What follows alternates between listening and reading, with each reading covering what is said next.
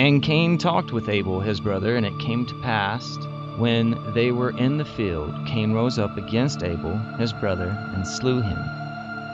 And the Lord said unto Cain, Where is Abel thy brother? And he said, I don't know. Am I my brother's keeper? And the Lord said, What hast thou done?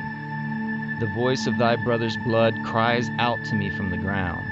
And now art thou cursed from the earth, which hath opened her mouth to receive thy brother's blood from thy hand. When thou tilleth the ground, it shall not henceforth yield unto thee her stream.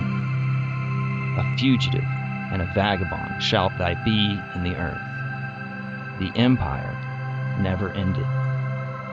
That one sentence appears over and over again in his exegesis. It has become his tagline. Originally, the sentence had been revealed to him in a great dream. In the dream, he again was a child, searching dusty, used bookstores for rare, old science fiction magazines, in particular, Astoundings. In the dream, he had looked through countless tattered issues, stacks upon stacks, for the priceless serial entitled The Empire Never Ended. If he could just find it and read it, he would know everything. That had been the burden of the dream. Prior to that, during the interval in which he had experienced the two-world superimposition, when he had seen not only California, USA of 1974, but also ancient Rome, he had discerned within the superimposition a gestalt shared by both space-time continua, their common element, a black iron prison. This is what the dream referred to as the Empire. He knew it because upon seeing the black iron prison, he had recognized it. Everyone dwelt in it without realizing it. The black iron prison was their world. The empire never ended. Entry number 41. The empire is the institution. It's the codification of derangement. It is insane and imposes its insanity on us by violence. The empire never ended. Entry number 42. To fight the empire is to be infected by its derangement. This is a paradox. Whoever defeats a segment of the empire becomes the empire. It proliferates like a virus, imposing its form on its enemies. Thereby, it becomes its enemies. Yet a physician has come to us a number of times under a number of names, but we are not yet healed. The empire identified him and injected him. This time, he will kill the empire by phagocytosis. The empire never ended. The man told me that they were dropping me from the program because I was neither physically nor mentally fit for long-term space travel. I begged him to give me a chance, promising that I would work very hard, but he looked sad while telling me that it was impossible. He added that I was remembering too much and that I might tell the secrets to the people who shouldn't know about the program. So now, I'm telling the secrets.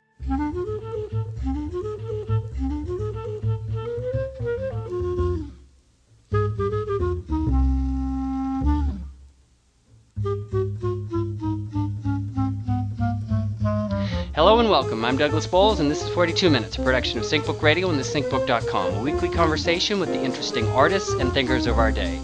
You can find us online at 42minutes.com, and you can reach us by sending a message to mail at 42minutes.com. You can also follow our tweets at Sync42 and at SyncBook. Today is the 12th day of May, and this is our 184th broadcast. Before we begin, Will and I need to sincerely apologize for all of our mispronunciations last week with Benabel. Feng Shui I Ching. Feng Shui I Ching. Oh well, live and learn. All right, tell me, Morgan, who have we got in the kitchen with us today? Well, Philip K. Dick once wrote to his mother that Tessa was the worst cook I have ever met. Of course, his cooking was even worse. Tessa has overcome this problem and developed ways of even the most kitchen-challenged among us to make tasty dishes that will please everyone. She offers these secrets in her latest book, a cookbook for the kitchen challenged by The Kitchen Challenged, published this past March, and of which we'll link to in the show notes. Mrs. Dick, the fifth and final wife of science fiction author Philip K. Dick, has been publishing her creative writing since 1969. She is the author of several memoirs, as well as award-winning collections of short stories and poems, which she published while earning her master's degree in English. Her novel Fallen Angels was published in 2013 after retiring from teaching English and communications at Chapman University for 12 years. This is Tessa's second appearance on our program, while we first met her in the summer of 2013 on episode number 94. It's an honor and a pleasure to have her back. Welcome, Tessa. Thanks for joining us again. Well, thank you. And thanks for having me back.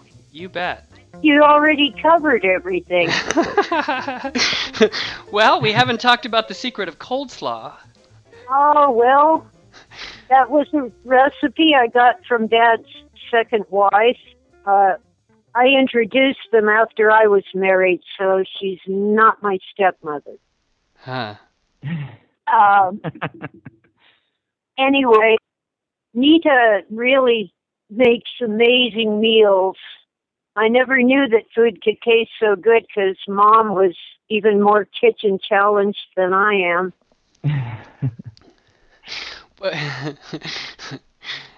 Okay, so let's just start there then. Where did you grow up? And where was this mother that you're talking about? Where was she making these kitchen challenge meals for you? Well, I was born in Culver City, around the corner from MGM Studios.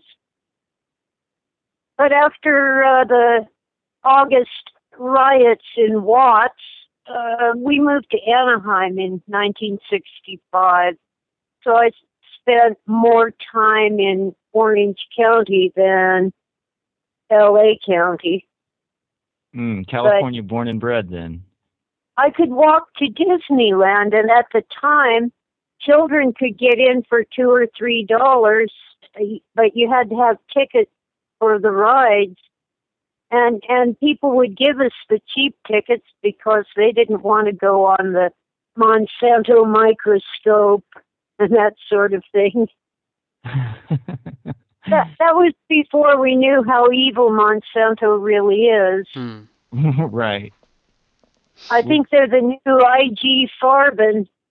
IG Farben made gas for the Nazi concentration camp, and Monsanto makes gas for everyone, and they call it Roundup. The empire changes its name, but it never goes away. Yes. So yes.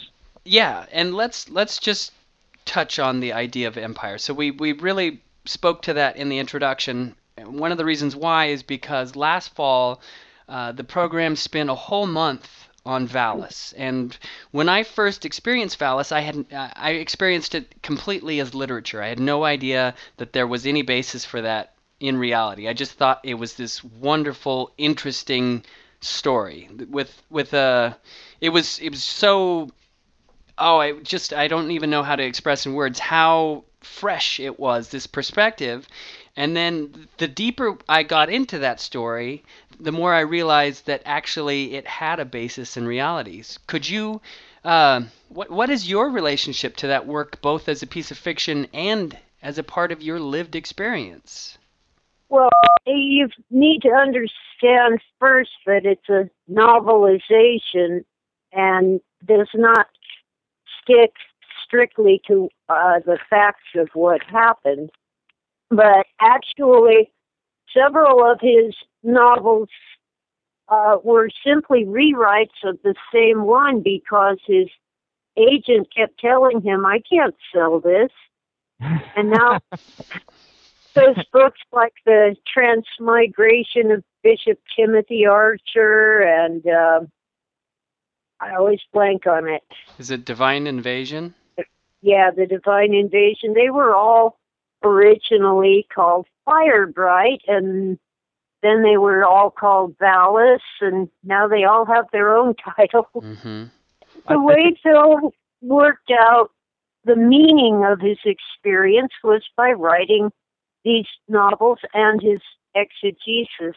I wonder though, I mean, because I would consider myself a conspiracy theorist, and I think by saying that I entertain different points of view of fact, and I like to read Radio Free Albemuth, because I kind of feel like, of course, that's just one of the several writings. I mean, Radio Free and Valis are practically the same story.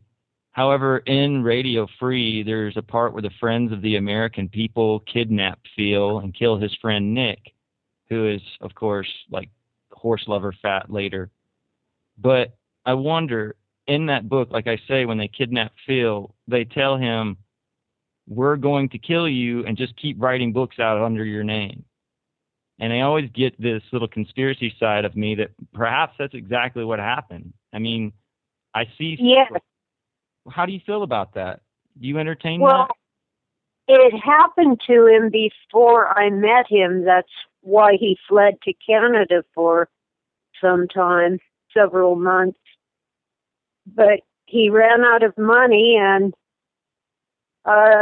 he was kidnapped in Canada and almost died.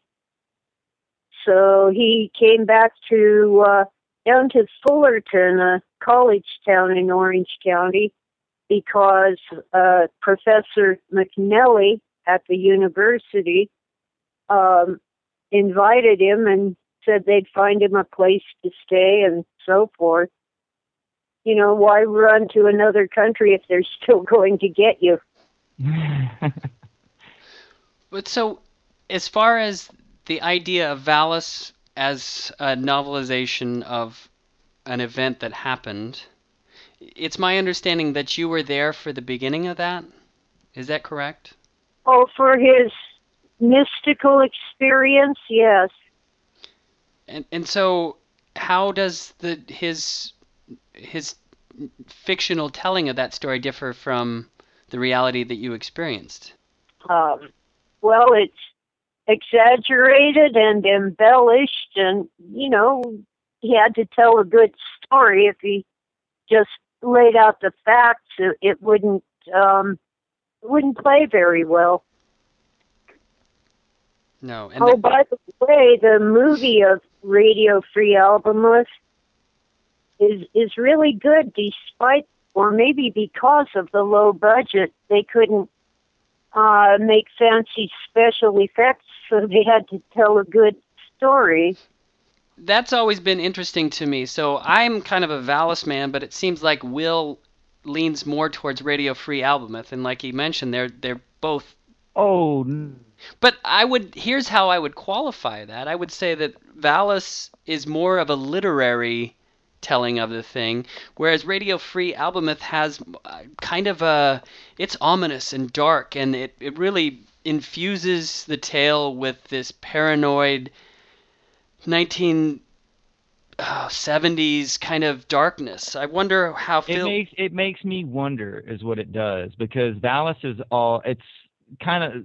ends on a downer, but it's a very uplifting story. It means that there's like hope, and that all of the messages that he's seeing are coming from, you know, God talking to him. And Radio Free is like the Empire beats him, kills his friend.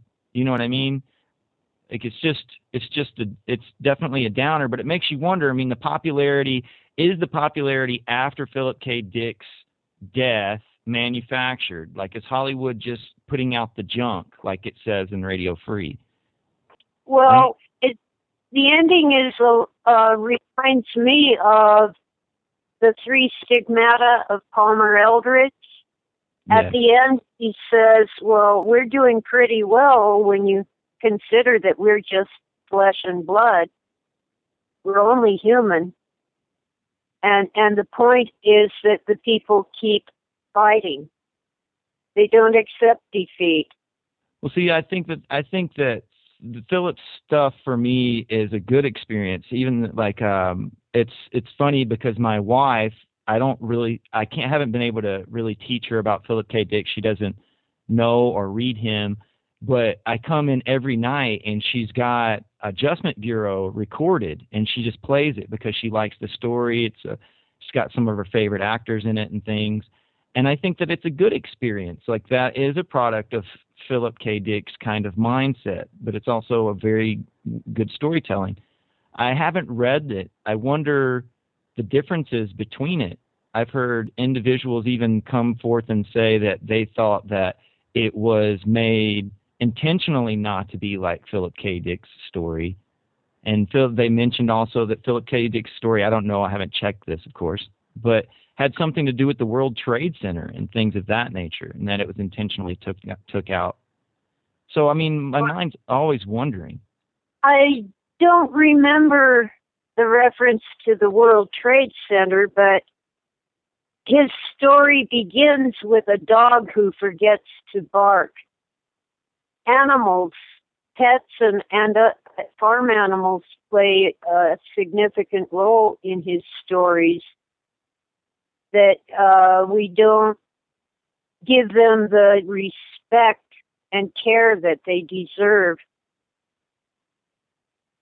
And anyway, because the dog failed to bark, the man missed his bus, was late to work, and saw the adjustment team rearranging his office while all the people were kind of frozen, not moving. And that began with a real experience. And this also was before I met him, but he talked about it. He and his wife, I think Nancy, had gone out to the movies. And when they came home, he opened the door and reached for the light switch, and it wasn't there. His house had a chain that you pulled. It was the ceiling lamp had a chain for a switch. Right. And rather than concluding that he had forgotten this, he concluded that someone had changed it while they were out.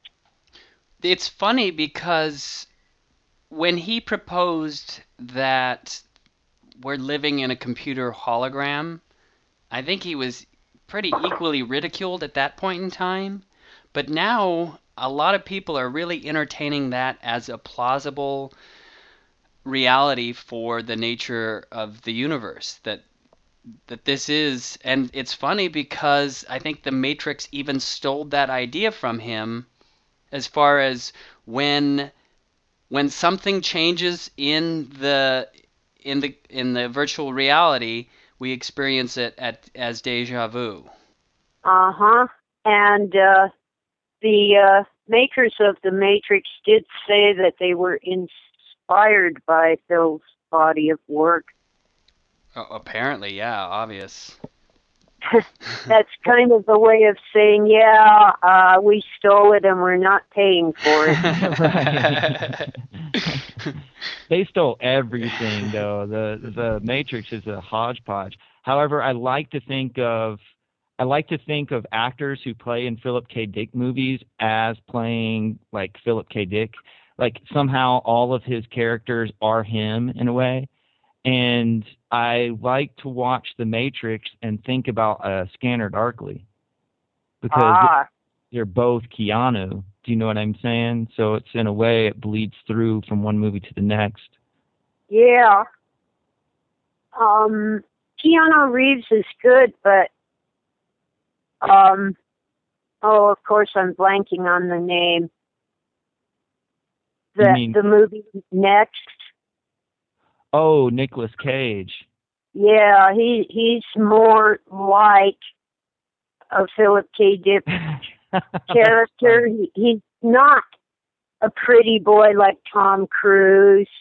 He's not an Olympic athlete like Keanu Reeves in The Matrix. He's just an ordinary man with this talent. Of course, it's nothing like his story, The Golden Man. That gives me a lot to think about. Yeah. Well, those characters were ordinary men. I'm not talking about the women here, but the ordinary men who had extraordinary experiences. The women apparently were all insane witches.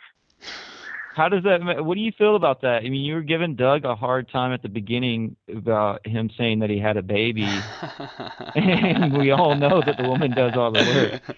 But I mean, how do you feel about the arguments that are out there about Phil's depiction of females, and then, of course, how he overcomes that in transmigration? But Well, his mystical experience focused on women, good women.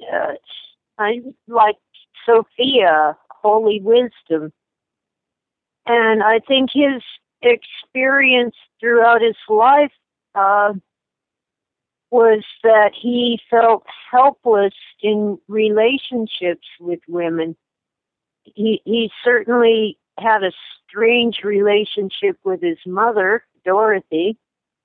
And when I met her, it became obvious that although she was a very nice lady, she was not emotionally equipped to be Phil's mother. She's very English, cold and reserved, and Phil had a great need for warmth and cuddling and things that she just was not equipped to do. And now that I think about it, I can't recall the story of Phil's father either. It seems like that is not a character that's present in any of the stories at all. Well, I can see the father figure in some of the characters. They're not fathers in the stories, but they're role models. But Dorothy moved across the country with Phil when Phil was about 2 or 3 years old. Just packed up and left, and Edgar, his name was Joseph Edgar Dick, but everyone called him Edgar, had no clue about why she did that. He just kind of left him. And, well, when I met Edgar, it was like seeing Phil in an older body and no beard, but they were amazingly similar. What about Christopher? Does he have his father's characteristics and personality in some level? He does look a lot like his father, but he's much more emotionally healthy. Oh, great. Yeah. I hope he's had a better life. But he's writing a novel himself. So he is a writer. That's good. Hoping he finishes it soon, but it's a very dark and frightening story, very much like something his father would have written about the Empire. Great, yeah. Yeah. Well, I noticed in your opening you read from Genesis about Cain and Abel. Yeah. Yes, ma'am. Yeah, well, you know, I still wonder where Cain found a wife, and I'm not satisfied with the standard answers. Well, the thing that interests me at this point is the idea of empire, and I just recently have been reading this book, a historical look at, what is it called? A History of Violence Through Religion, and it kind of states that the idea of empire, as Phil really articulated it, began right there. When we started agriculture, we needed to exploit people, because there's so much work to do, and it's not fun, and it's easier to just, hunt and gather, that when we settled down like that, it really created the system that we're just so familiar with now today, where some people are exploited and other people have free time to dream up culture and music and art. Well, I think you've got it backwards. Okay. It was the rise of the city that made agriculture necessary. So, in order to support these cities where people did not produce food, they had to have an underclass working on large farms owned by the king or other noble. And so slavery began without calling it that. It was kind of like sharecropping. Yes. Yes. And this empire, it goes on. And so the world that Phil spells out in Radio Free Albemuth is kind of the world of our nightly news. I wonder how he would react to the news of the day. Have you thought about that? Oh, all the time. I think he, on the one hand, he's saying I was right, and on the other hand, he'd be saying I wish I'd been wrong. Yeah. But then another interesting thing is the hero of Jesus that he kind of puts forth is another thing that I've read about where on some level Paul, the Apostle Paul, retrofitted Jesus to fit in the Roman Empire so that they could use him as maybe not so nefarious, but to make Jesus work in that system, you had to change his message, whereas Jesus wasn't compromising. Kind of the hero that Phil was using to destroy the Black Iron Prison was more of that revolutionary, that Jesus was uncompromising, turning the tables over in the temple. Yeah, he whipped the bankers and drove them out of his house. Yeah. And we should do that today. I think it was Sweden or Iceland. Yeah, I think it was Sweden. It's early in the morning. I can't think straight. Actually threw the bankers in jail. Oh, interesting. Recently. And their economy is booming. Anyway, first, Shakespeare said first you kill all the lawyers, and he did not mean attorneys. That was what they called politicians.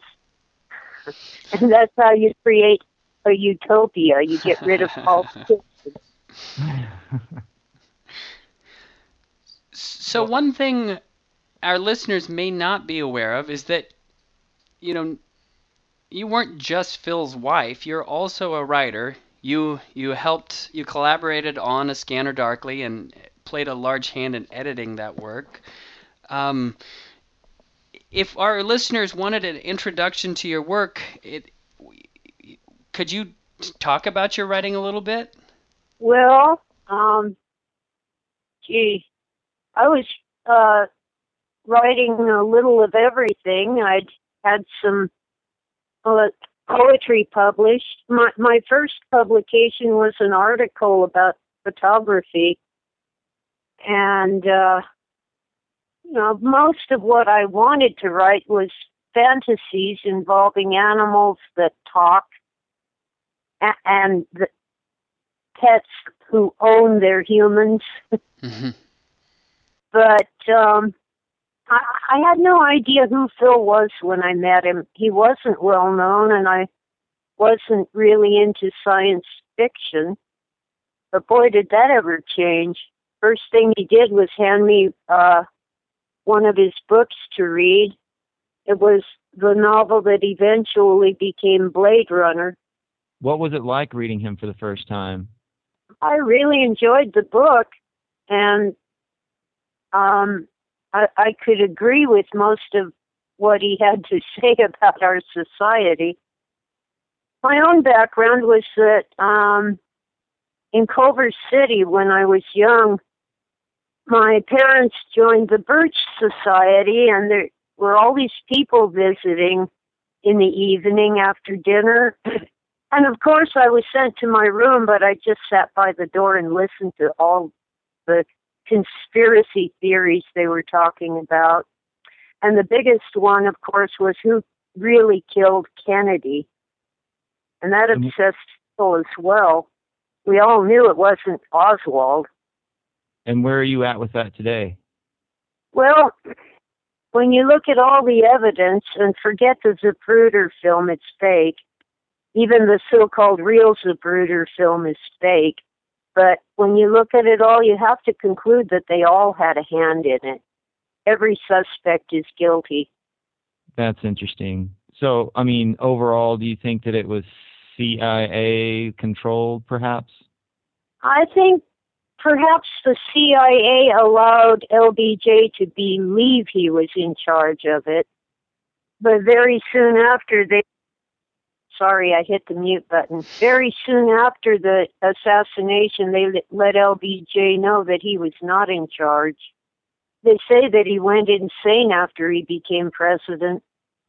Well, I mean, I imagine the act of doing that alone would make you paranoid to be president.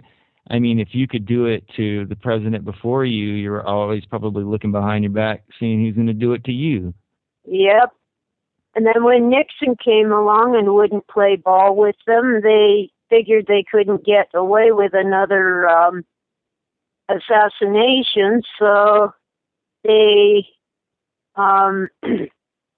invented Watergate, and Nixon was just a fool enough to try to cover it up.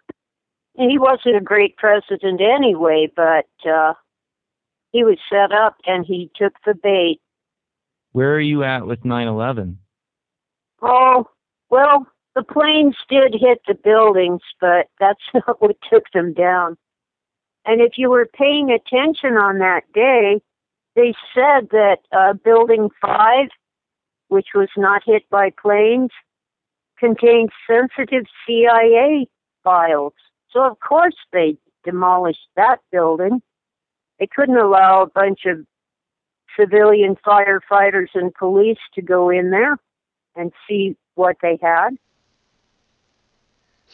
Speaking of dark political realities, have you seen the TV version of Man in the High Castle that recently came out? It's a pilot, I think.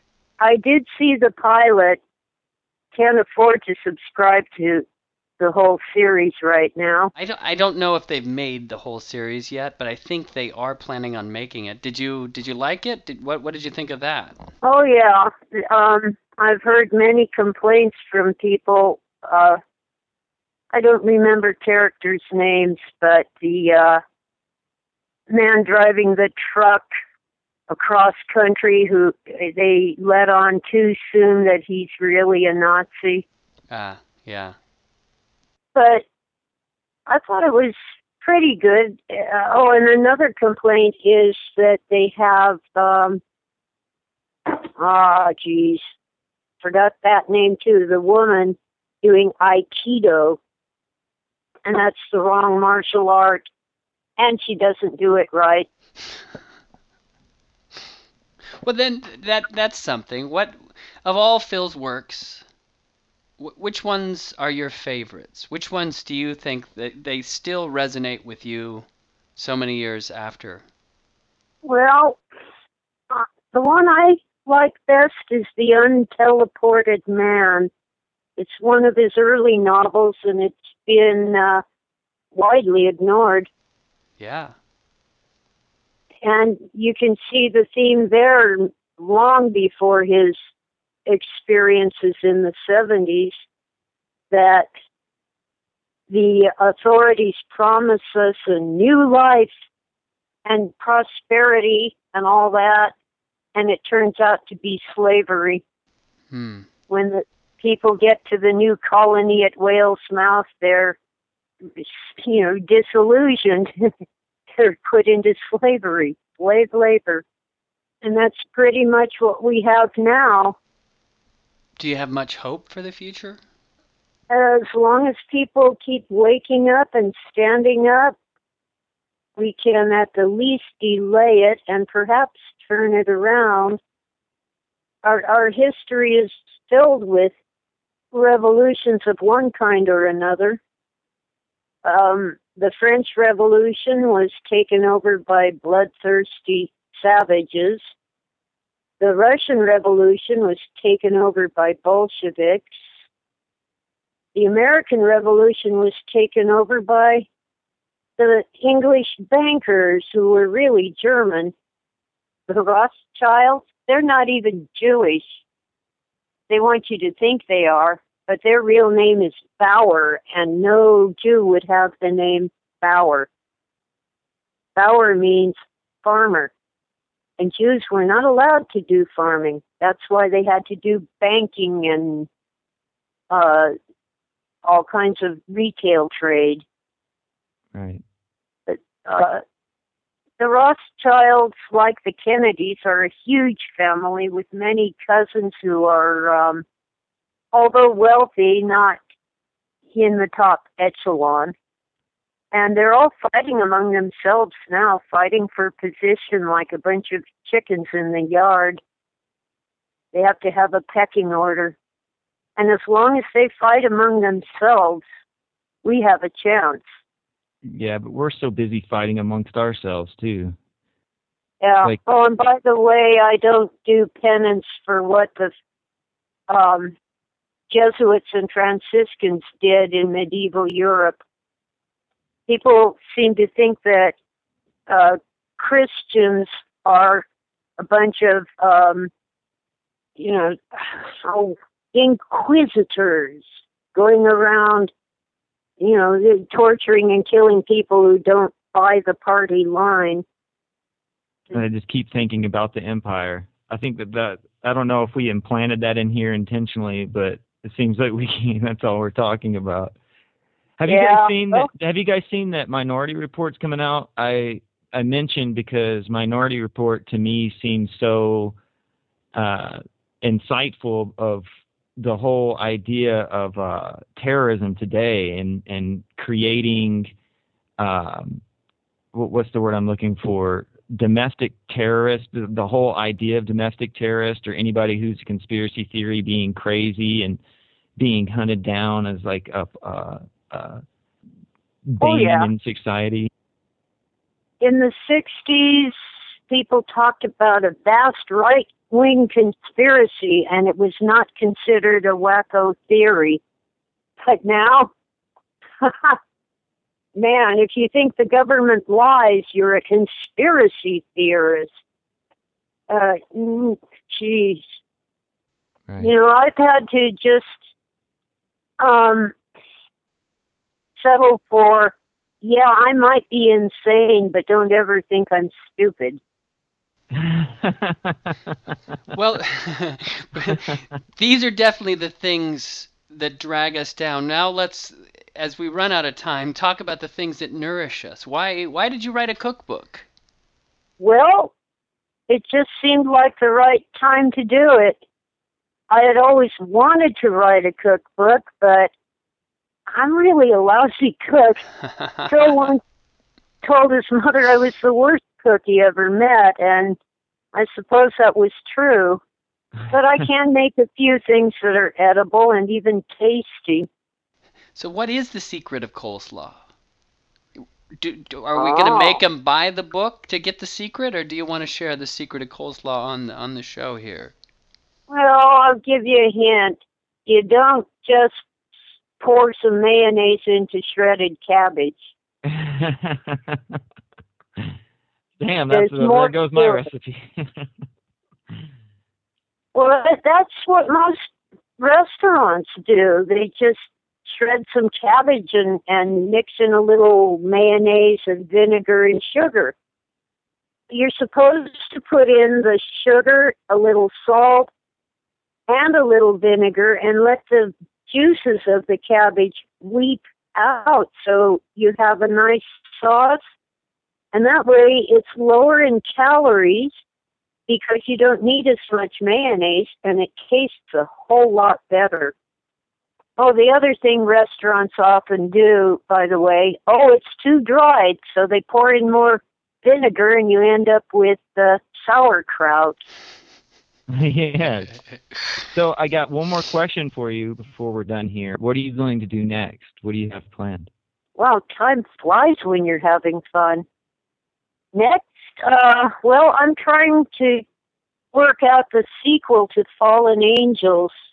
The original novel is based on the theory that's re-emerging, which is that our asteroid belt is the remains of an exploded planet.